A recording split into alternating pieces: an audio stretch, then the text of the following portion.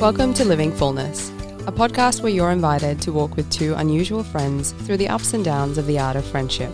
My name is Stina Constantine. My name is Father Sean Burns, and together we explore what it takes to grow real, satisfying friendships, the joys and challenges we face along the way, and of course, becoming a good friend ourselves.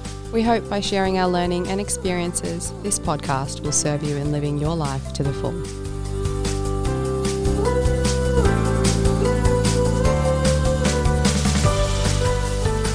Welcome back to yet another episode of Living Fullness. As always, we are excited to have you here with us. Whether you're listening in through your earpiece, in your car or in your home, you are most welcome.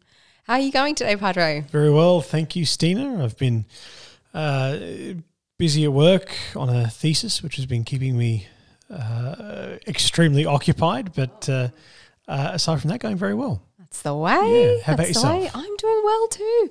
Things have been a little manic for me in the last week. Some things have been going on in my life and the lives of the people around me. So that's been insane. But this morning has been a little bit quieter and a little bit slower, which has been I'm glad. Really nice. So yeah, very grateful.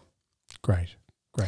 This week's episode, we're carrying on from love languages, which we spoke about last week. And this week we're talking about apology languages, which I'm not sure if a lot of people are familiar with. Yeah. I certainly look when you first mentioned apology languages, that was the first time I'd heard. Yeah, there you go. Of apology languages. I knew about the love languages, but not about the apology languages. So yeah. So I guess before we dive into what apology languages are, let's have a little bit of a chat first about what apology is. And, for sure. Some thoughts around that. For sure. It's a recognition that we have done something wrong, either by design or by accident, and the recognition of that, the ownership of it, and the regret that is in it, that we express, is sort of this apology that we offer. I think that the beautiful thing about the power of the apology is that it opens us up to forgiveness. It opens us up to the ownership of what we've done opens us up to the possibility of forgiveness. Yeah. And we know that there are many positive outcomes of apologies as well. You know, we know that apologies can be healing for us and good for our mental health and because nobody likes to be in conflict relationships. Exactly. Nobody likes to have that kind of unrest, and so that's healthy and good for us as well. But there's also a few different things that an apology says, and one of those things is that we understand that there was some expectation or some rule that was in place that was broken, and that we own up to that that standard that was in place, that is something that should actually be upheld. Absolutely. And we didn't uphold it. Yeah. So it says, and that could be something simple like, cutting in line or something like that. Yeah. That's right. A very simple and normal social rule that most of us hold up to. Yeah. That we accept. Yeah. It also helps other people feel better. It makes an almost attempt at restoring their dignity when something has been done that makes them look like they were less than what they actually truly are. Sure. So it's certainly helpful in that regard as well. And then, as we've said already, it helps to repair a relationship and open up for dialogue, especially when it comes to making new rules, new boundaries. New boundaries, sure. Expectations and things sure, like that makes a lot of sense. Yeah. As a female, I know that there's also a bit of a cultural trend at the moment where we're starting to open up about a particular habit that a lot of women fall into, and that's incessantly apologising when it's not needed. Okay. And I have certainly noticed that women tend to feel I'm not even sure if explaining how we feel is one way, but we certainly have a tendency to apologise for little things that are completely unnecessarily, like we fumble over some words. Okay, you fumbled over some words. You don't have to apologise. Yeah, sure. But we do anyway. Sure. Or, we take a little bit longer to you know, if we take a bit longer to make a decision on something, well, we apologize for taking a bit longer. Well, why? Yeah. You don't need to apologize for that. You know, you need to take time. Okay. So instead of apologizing, just say, look, I'm going to take some time to think about that before I give you an answer. Yeah. You don't have to apologize for everything. Yeah, sure. And of course, it doesn't necessarily have to be a female trait either. It's just something that I've noticed that we're starting to talk about. Sure. What I do also know is that for some people, incessantly apologizing can come across as if they're being insincere, which may not be the case. Okay. It may not be the case. And for the people who are sincere in the apologies that they make, often that's linked to their own sense of value and worth. They often tend to have a very low sense of self, which is why they feel like they're always in the way and needing to apologize for being in the way. Sure. Having behaved in a particular way, which may not even be an issue. So I guess the point is to not be overly concerned about whether you've actually had a negative impact on someone else. Yeah. Maybe just ask the question first before. Yeah, fair call. Apologizing. Fair call. I guess too that there are some trends of thought which say that apologizing makes you look weak. Yeah. You know, that you lose respect or you lose face by admitting fault in some way, shape or form. That's something which, as a seminary formator, that's something which I have to kind of educate and help the men at the seminary, particularly in the early years, to be able to kind of get past that sense of if I apologise, then I'm made to look a bit weak, or I'm a bit weak, or I lose a bit of face. Or no, it's actually it's a real sign of strength, because it's a sign that I'm able to take responsibility for what I have done, and own something that I've done that is not good. That takes character. Yeah, absolutely, absolutely. And it takes courage too. Yeah, because there's an element of risk there, exactly, and vulnerability involved. So absolutely, definitely. And so when it comes to these apology languages, Gary Chapman, once again, which we spoke about last episode, which we spoke about last week, has a few different ones that he's pointed out. And so those 5 apology languages are expressing regret, accepting responsibility, making restitution, genuinely repenting, and requesting forgiveness. So when it comes to expressing regret, that's literally using words like I am sorry. Sure. You know, actually saying I am sorry, meaning it, being actually sorrowful and saying those words and behaving in a way that's according to that sorrow that you feel for what has happened. Yeah. And then we have accepting responsibility, and that includes being sincere and genuine. It's about saying sorry, but it's also about owning what's actually happened as being our own fault. Sure. And, not, palming that off on someone else, or something else was the reason for that. And then we've got making restitution, and, that's rebuilding the relationship, because essentially a trust has been broken here when we have someone do something against us that is hurtful. It breaks the relationship that we had with them, because we trusted that they wouldn't do that. Sure. So that trust has been broken, and that needs to be rebuilt. Yep. Sure. Yeah. So it's not just about compensation or returning what's actually Sure. Lost. So it's not merely restitution; it's restoration, Yep. And restoration may be that it is not restored back to what it originally was. Restoration might be a restoration of something else. The relationship may not necessarily look the same, but that doesn't stop us from making restoration and from showing that sincerity by making restitution. Yeah, that's right. Yeah. Rebuilding it into something else, if that's what needs to. Yeah, exactly. Needs to be. Yep. Genuinely repenting is the next one. Needing to express the desire and commitment to not hurt you in the same way again. That's so a firm resolution, as it were, that what happened is not something that's going to happen again. And then finally, actually requesting forgiveness. And I think this is one that's quite it's bold, and there's a great deal of vulnerability that sits around it, because you are really placing yourself in somebody else's hands, saying, "Will you please forgive me?" Yeah. And then that decision rests entirely in the hands of someone else, The very person you wronged. the very person that you've wronged. Yeah. It's there is a sense of vulnerability there. Yeah. Even though as Christians we recognise that it is our duty to forgive as Christ has forgiven us, it doesn't take away that sense of vulnerability of saying, "Will you please forgive me?" And that you are placing yourself in the hands of the person that you've wronged. Yeah, Absolutely. yeah, Absolutely. And so similar to what we did in the last episode of looking at the 5 love languages and how we might be able to relate them to Christ, we'd like to do a similar kind of thing with the 5 apology languages as well. And of course, you and I, Padre, have talked about, these apology languages not really, we feel that they're not really isolated. No. They're more of a build from one to the other. that's right. And so the order that we've spoken about, really demonstrates the way that we feel it moves from beginning with saying, "I'm sorry," then taking responsibility, and so on and so on, to then getting to a point where we can ask for forgiveness. For sure. Yeah. Whereas the love languages are perhaps more, we prefer one over the other.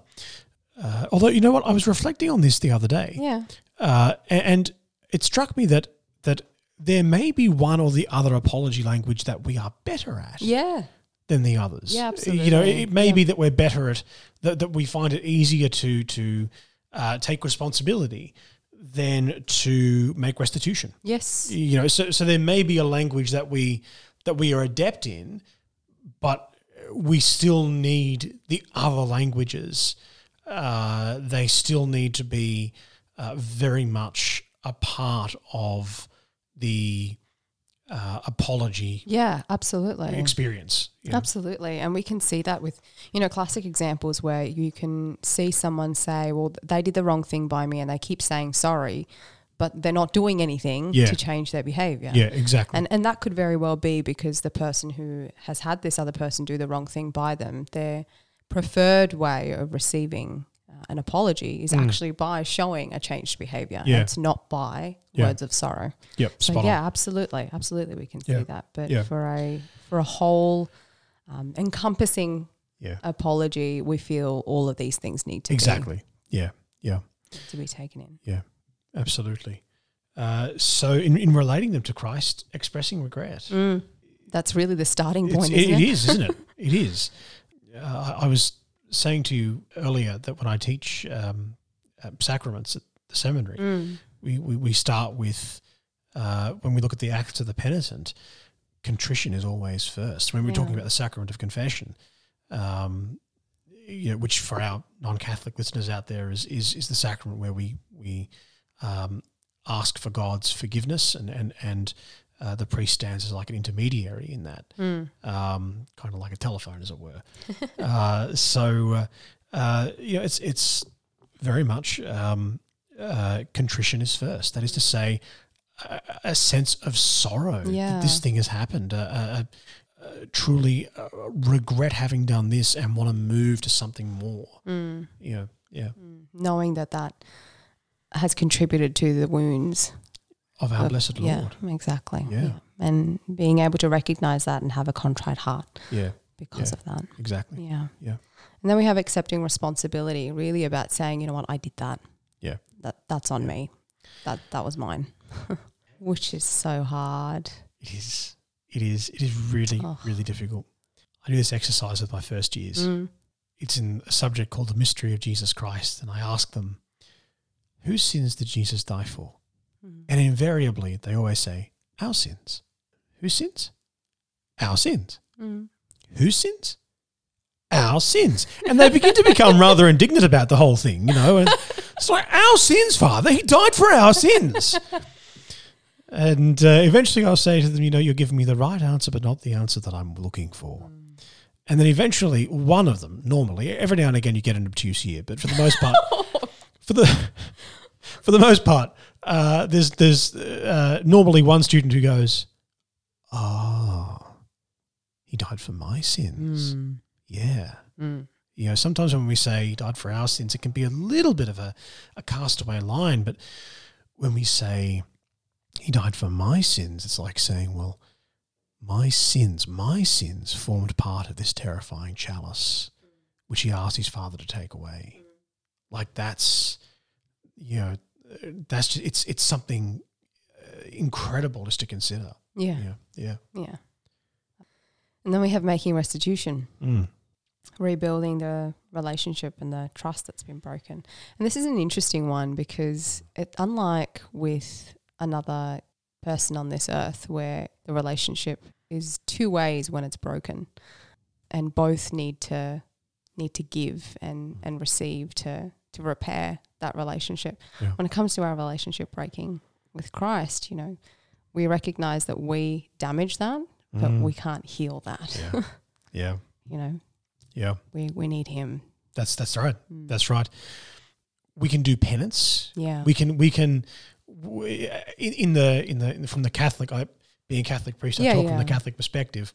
There's a sense in which, you know, we can do penance as a way of kind of making up for a temporal punishment. You know, kind of not by any means is that those acts of penance the source of our forgiveness? By no means. No. But those acts of penance can be a means by which we kind of, they're a way of making restitution for what was done, a way of taking upon ourselves some kind of temporal difficulty or punishment to make up for what has been done. Yeah. Yeah. And obviously I'm not advocating for like flagellation or anything like that. That's but you know, things like denying oneself a meal or a cold shower or you know, placing oneself at the service of another for a particular purpose and time, and that can be all aimed at making up for what has transpired in that temporal sense. Yeah. Yeah. And then we have genuinely repenting, the need to express desire and commitment to not do it again. Yeah. Essentially. Yeah. That's right. Which, you know, again, difficult when we know that we are humans with a fallen human nature. Yep. It's difficult when we know that we're probably going to fall again, but making a resolve and making a will not to. Yes, exactly. Yeah. Exactly. Yeah. Kind of, it reflects that Jesus has called us to be perfect as the Heavenly Father is perfect. Yeah. Setting the standard of, I'll try not to do this again isn't helpful. No. Setting the standard of, I will not to do this again. Yes, there's a big difference there. Yeah. There is a big difference. Absolutely. Mm. And then the final one is requesting forgiveness. Yeah.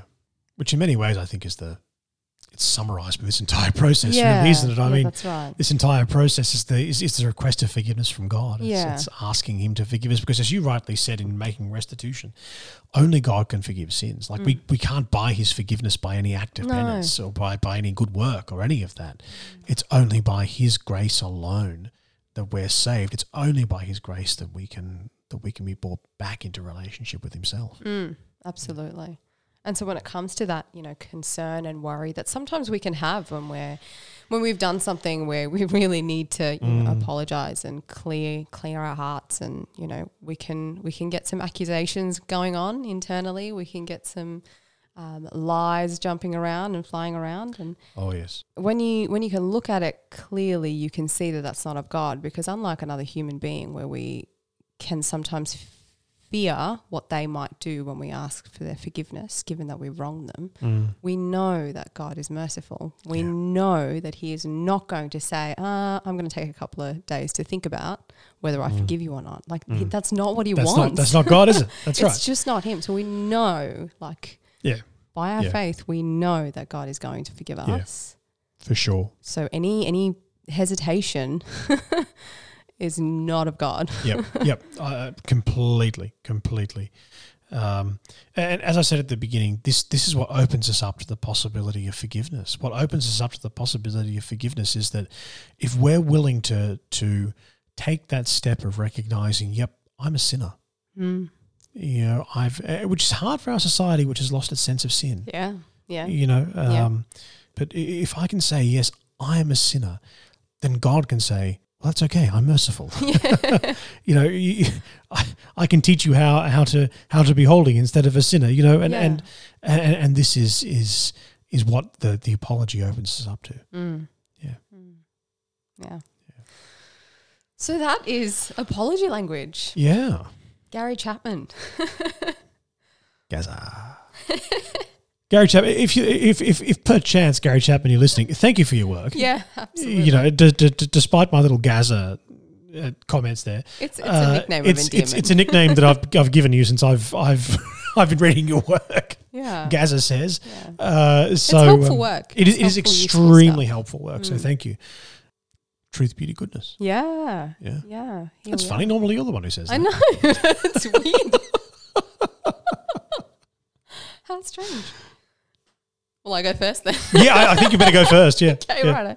right. My truth, beauty, and goodness this morning, other than a mango smoothie, which I treated myself to this morning, I was actually just, whilst I was waiting for my drink, I was watching, and there was what appeared to be a father and son, could have been a brother and younger brother, but these two, you know, this young man and this really young boy who were sitting there playing chess, and the older, like the young man was teaching this little fella who probably is only 7 or 8 at most, waiting on their meal to arrive, and they were playing chess together, and every time the kid did something that was, you know, like made a move on his own, you know, the other person would applaud him and congratulate him for it, and it was just lovely to see, you know, someone spending some quality time with the other person in a cafe kind of setting.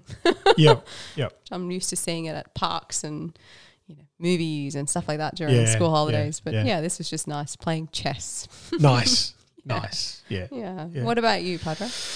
Well, yesterday I helped to celebrate a friend's birthday. Yeah. So we were at dinner together and had a meal with your house mum and with a couple of her daughters, and one of them is like the best cook. Yeah, she's pretty good. It's just incredible. But the way that she put that meal together and the love with which she put it together was just astounding. It was so cool. You could just sort of, the meal was beautifully cooked. My mother says that you can taste the ingredient of love, and it's true. You can, you know, yeah. So yeah.